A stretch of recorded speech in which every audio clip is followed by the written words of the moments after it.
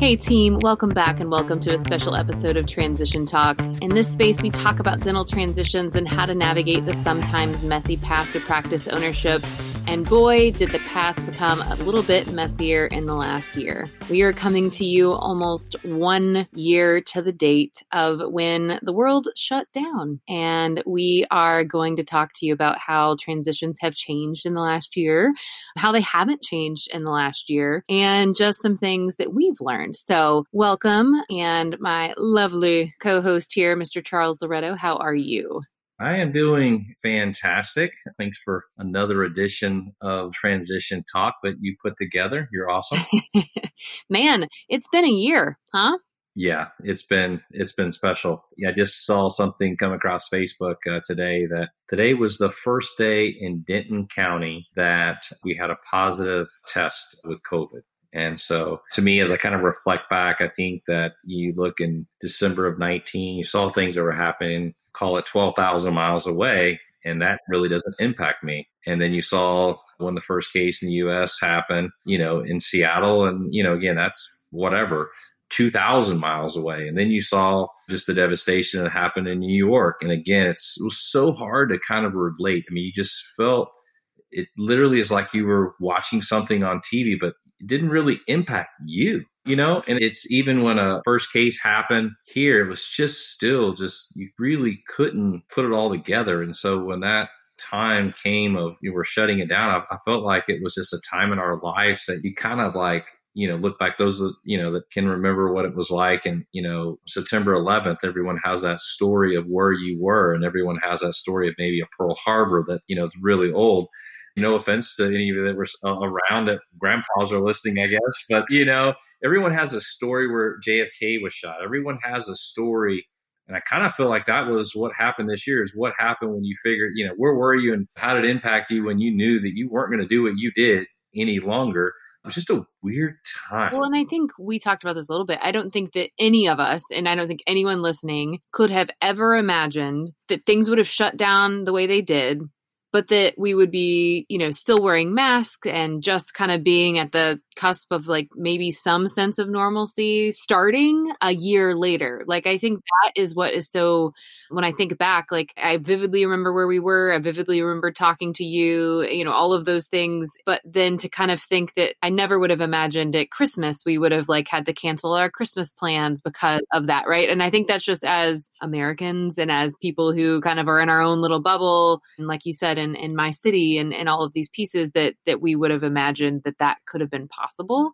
So it's been a year of, I think, creativity for businesses and schools and relationships and just kind of hard times, especially some for most. And I think for us, it's been a year of kind of, for sure, a roller coaster of emotion. When we talk about that messy path, a roller coaster of emotion going from what's going to happen to dentistry to, okay, everything seems fine, to kind of, there have been kind of dips in between as we kind of figure out kind of how these new PPP loans and just how all of these different pieces, it seems like something changes every day. At least there for a while it did. And so it's been kind of a nightmare for people who are type A like myself. Yeah, it was. I mean, just, personally, just for kind of a road warrior for almost 20 years of traveling the U.S. on airplanes and state meetings and national meetings and dental schools. And I really felt lost, just like what I was going to do and add value to my partnership to NDP, my partnership to King Waters. I really felt a little lost. But the thing is you really start to figure out, just as a society and even in the field of dentistry, you figure it out. Like, it's a temporary inconvenience, and it's a temporary problem for many of us. It didn't touch me at first, but most recently it's really touched me. So with some family members and close members, and so it's very, very real to me. And I'm just thankful that we're coming out of it. Pretty much at the time of this recording, that people are, if you want a vaccine, it seems to be readily available. Most of my friends and colleagues, and certainly my friends in dentistry, are all been vaccinated. I went to my first lecture just this past weekend, the first time I've lectured live in over a year. I've gotten 3 other invitations to speak at kind of state and national meetings just in the last week. So you can see this kind of change that's coming back. I don't know it's ever going to be like it was before. If it is, it's going to take maybe several years because we can forget it all. But it's been crazy, and it certainly impacted a lot of businesses. We'll focus on some of those changes for dentistry, and certainly in the space of valuations for both buyer and sellers. But Yeah, it's been quite interesting to navigate both personally and professionally. But there's a lot of good stuff that's come out of this. We can talk about that, through this. But there's been a lot of positive through this. At least what I see. There's opportunity in all negative. There's a positive. Just choose which side you choose to come out on. Right. And of course, and I think that like we're focusing on our world and kind of what has happened in dentistry. And we're certainly cognizant of all of the people who have been touched and lost family members and those in the medical professional who are, kind of don't have a choice but to go to work, especially early in the process. So we definitely know that there's that piece of it. But I do think that we have to kind of look and see how life teaches us lessons all the time. And I think we have to look at what's kind of come out of that. And I think certainly, like I said earlier, I think for me, from a positivity standpoint and just from a what has this taught me? It's certainly been challenging, but I am recording a podcast from my closet, right? And that is something I don't think either of us thought we would even remotely try to do ever. We were very much an in-office group, and now we have staff members working from home almost permanently. We have those that, we may have lost staff members because they moved out of state prior, and now we know that we can do this, right? Zoom was not in our vernacular before this, and now it's a readily available option to see our clients when we really focused on phone calls before. So personally, I can do a lot more than I thought I could, maybe too much sometimes, but I do think it's just kind of created a level of flexibility and a level of like life has to go on, even if we get thrown a curveball. And so how do we make it work and how do we do it with positivity and kind of charge forward? So there's a lot of resilience in people too, which I find just fantastic. So let's get into 1 year post-COVID, right? We recorded, and I looked back at the date, we recorded on April 1st of 2020, right? So we were very new into this and just talking about what that looked like and what was happening with lending.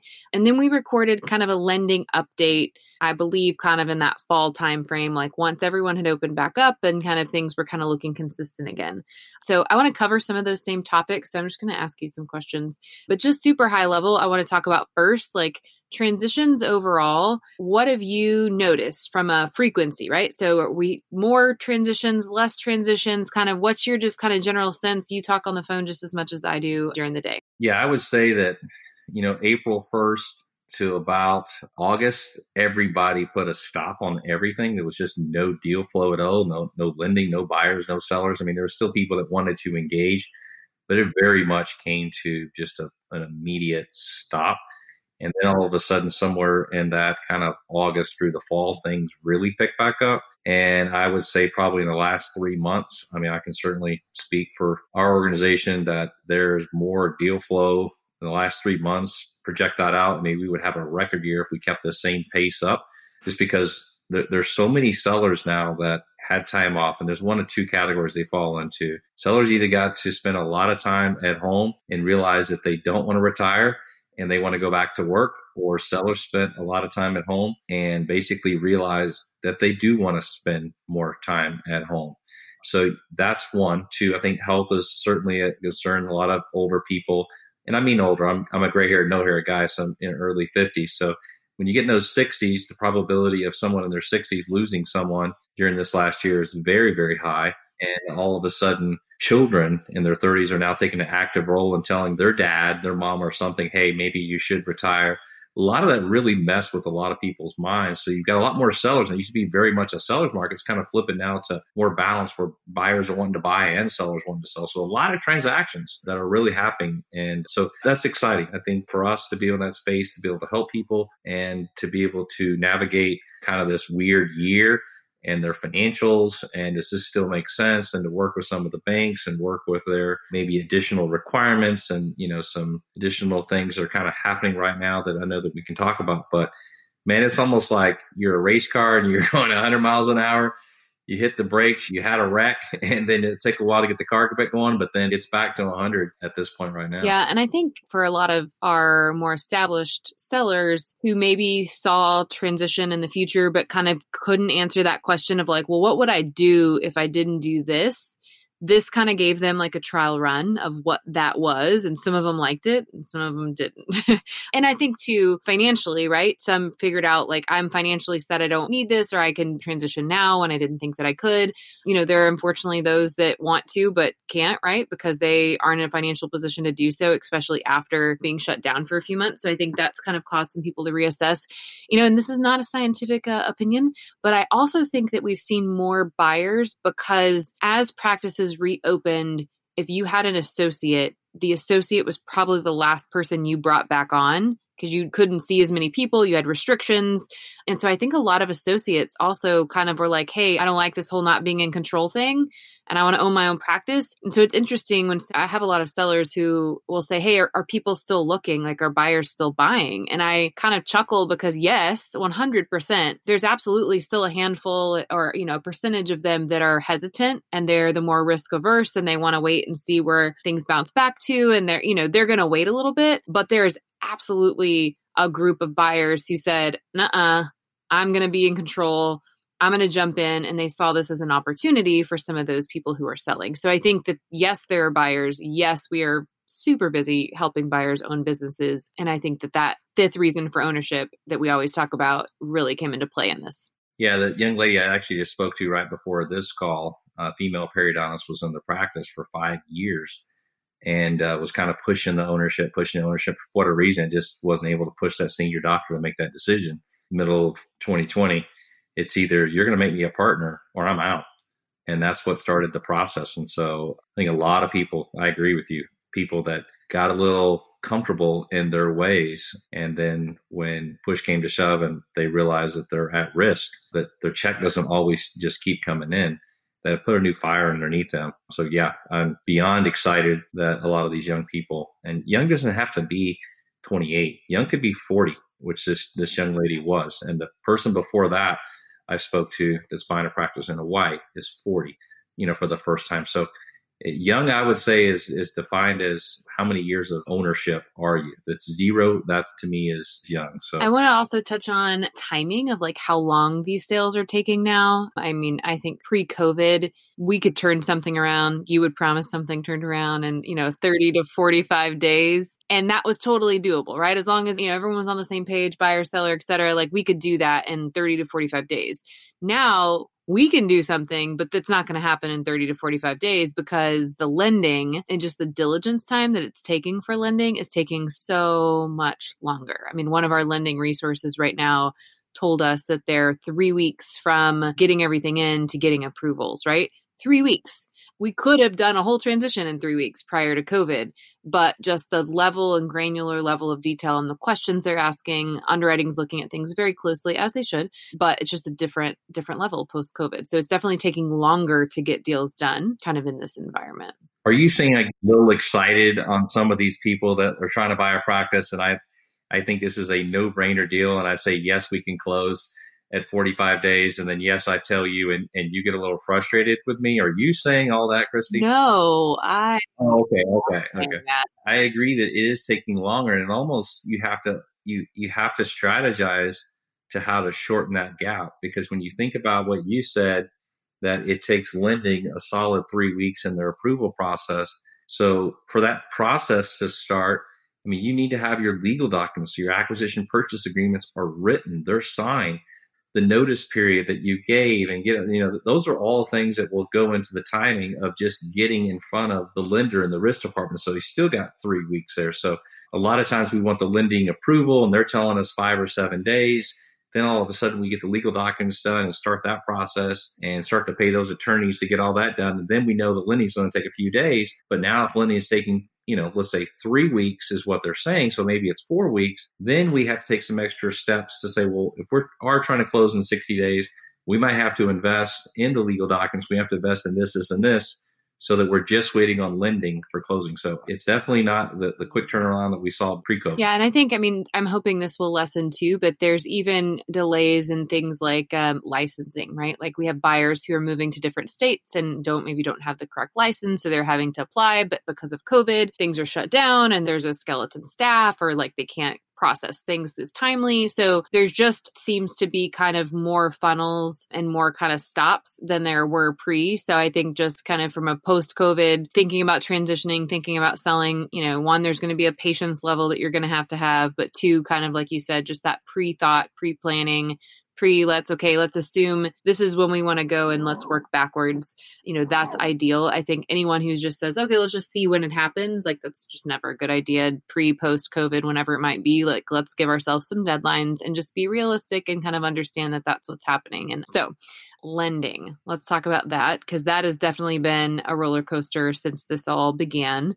So when we recorded in April of 2020, nothing was changing. They were still processing loans. If you had a close date, they would still close if you wanted. Nothing kind of had changed. And then that kind of stopped, right? Yeah. And we had one of the major lenders in the country that basically said, we're not doing deals right now. And so that really shook up the industry. And then you had the extreme at the end of the year that basically the big company said, we're going to do this, sub 3 number. So we saw loans that were closing under 3%. And now they were on the aggressive front. We saw acquisitions in some of the major banks that they sold to another bank. So there's been a lot of change just this year. They are requiring a little bit more, but overall, it's the basics, right? Nothing for my sellers and for my buyers that are listening. It's a basic thing. I mean, the basics of you getting a loan is the fundamentals of if it's $1 million practice that you're purchasing, the price of it's $800. Price has pretty much stayed consistent, unless it's a specialty, something unique about it. $800,000, you're going to need to have about 6% cash, called 50,000 liquidity. Liquidity has not changed. You still need money. Your credit score is still super important. You still need to be able to do the work, and the financial part of the practice you're purchasing is still critical. If it's $1 million practice that makes $300,000, $1 million practice to make $500,000. Okay. Cash is awesome. You got liquidity. Cash in the practice is awesome. And it's got great overhead and great cash flows.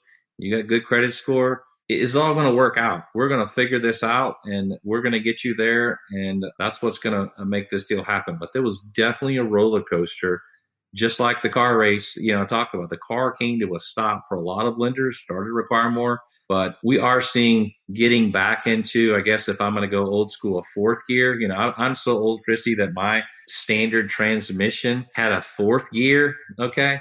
So on the 280Z, that's in fourth gear. So I think we're probably still in a third gear. I guess I go real old school. The dad's truck was 3-speed, but then I'm getting really old. But the point is, I don't think that we're still all in at this point, but we're getting there. I can easily see the next, just even the 3 to 4 weeks, this early part of the late spring and early summer, I can really see these lenders being very aggressive and turning everything back on and kind of limiting their requirements and how quickly can we close. Yeah. And I think for at least the next 12 months, that's my estimate, they're going to need to see more than they needed to see pre-COVID from a diligence standpoint. And that goes for our team too, right? Our requests that we're requesting when we look at deals or kind of analyze practices for sale are based on what lenders are asking for, right? And the goal is to understand, has the practice come back, right?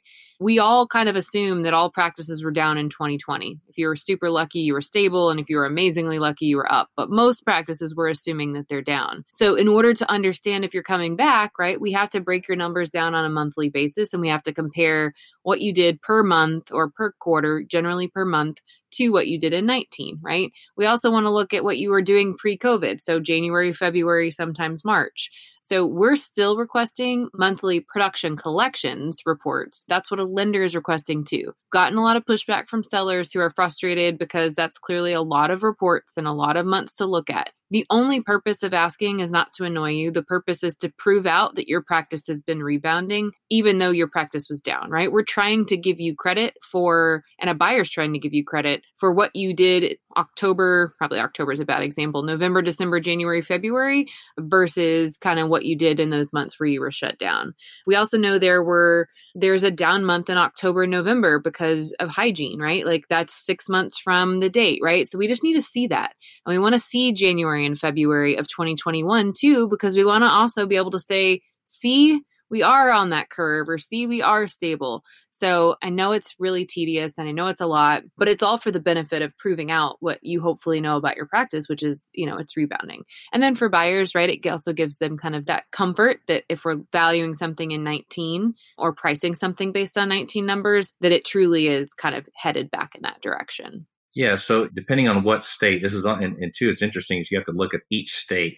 So if I'm looking at practice, and let's say it's a Texas practice and it's $1 million practice, so it was averaging $83,000 a month. And in Texas, we were shut down approximately 8 weeks. So it's 15% of the time that our practices were shut down. So if I see a practice and went from $1 million in 19 to, let's say, 900,000, that's amazing. To me, I get excited about that. I think the thing is growing. 850 is kind of my break even. That makes a lot of sense. And then, an 800 number, I've got questions. Well, maybe there was something unique about they chose to open at the 10 week, the 11 week. But now I can see when they did open, consistency on those months. And so that's what we want to do and use that from a projection standpoint. And so I've actually seen practices that grew. I've seen orthodontic practices that the collections remain stable. And you look at their production, and the production was down. So in ortho, I'm mainly just looking at production, not necessarily looking at the collections. Collections, if you don't have production for 2 months, that's okay. Your collections are still going to ride in. But now once we open back up on our ortho space, I want to see that I was still getting 20 starts a month or 25 or whatever. So there's lots of different things that we're going to be looking at. And it's not just us just saying, we always just think of us as like a bank. We already know what the bank's going to ask for. But for buyers, listening, we're just looking for consistency or that the thing's going up. Remember, our job is to see the business, to ask enough questions, and to see the stock is actually going up and you're buying up. No different than having inside information on today, having information on Tesla that was going to go up 20% today. Okay. 20. Can you imagine? You just knew that ahead of time. It's inside information. It's the same thing. You're buying a dental practice. You have the inside information. You can see they're not marketing. You can see they have inside information that they're referring to all these procedures. See that this gal is all fee for service and 3 days a week. See that this is the inside information. The stock is going to go. So you're investing in that. So the numbers kind of tell us these stories and get us excited about it. And also the numbers will tell us sometimes that, hey, seller, you're not reasonable. Hey, buyer, this is not a practice that's reasonable to purchase. So monthly numbers are still not going to change I agree. We probably have, a good all of 21 that we really need to completely have shake out. So it's probably not going to be until 22 that we can just kind of rule out what happened in 20. Absolutely. I mean, 20 is going to be around for, at least the next 4 or 5 years. It's going to show up when someone is kind of, or at least the 3 or 4 years when someone's kind of diligencing an opportunity. So I want to say it one more time for the people in the back or for the people who are ordering their Chick-fil-A and didn't hear you in the last 5 minutes. Overall, has COVID caused a decrease in the valuation or the pricing of dental practices? No, because it goes right back to the consistency. So has COVID, if it was a $1 million practice and the owner had COVID and the owner passed away in April and the practice didn't sell, it's impacted that practice because the financials went to zero. So of course, so if there was a COVID environment and it was $1 million practice and it shut down for 2 months or 3 months, like, happened on the West Coast and in New York, and the practice dropped 25%, but the state mandated that we couldn't see patients for 25% of the time, then no, it does not impact, in my opinion, the value. It impacts, quote unquote, the risk. But as long as I can answer to what that risk and the influencer that got that business down, then I feel comfortable as the advisor to tell you to sell or to tell you to buy.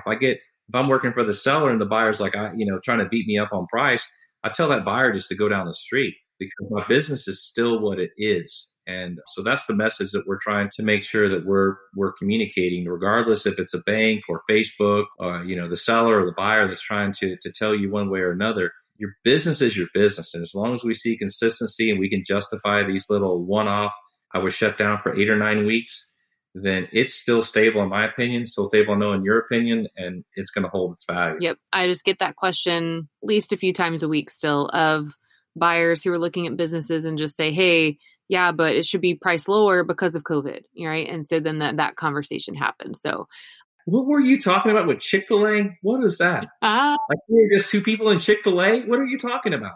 People listen to us on their lunch break, and they listen to us when they're like in the drive-through. And so I just thought, okay. Oh my God. I was like, where is she going with Chick-fil-A? You've never been like on the phone and you have to like mute it because you have to order the Chick-fil-A. Yeah. Like, I don't know what you just said. And like, now there's a problem.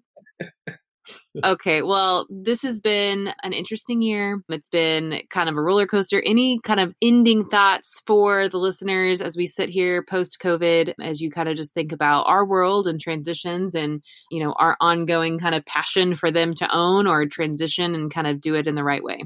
Yeah, I mean, sellers, I would just say, is enter this year in 21 with confidence that things are going to be fine. Remember, transition your practice because your financial plan says you can. Transition your practice because your practice says that you can if you're going to bring somebody in as a partner. Don't let this one influencer make the decision that you're going to do something and kind of quote unquote force you out. And as a buyer, I think if anything, it should just light a fire underneath you and create this opportunity that's there.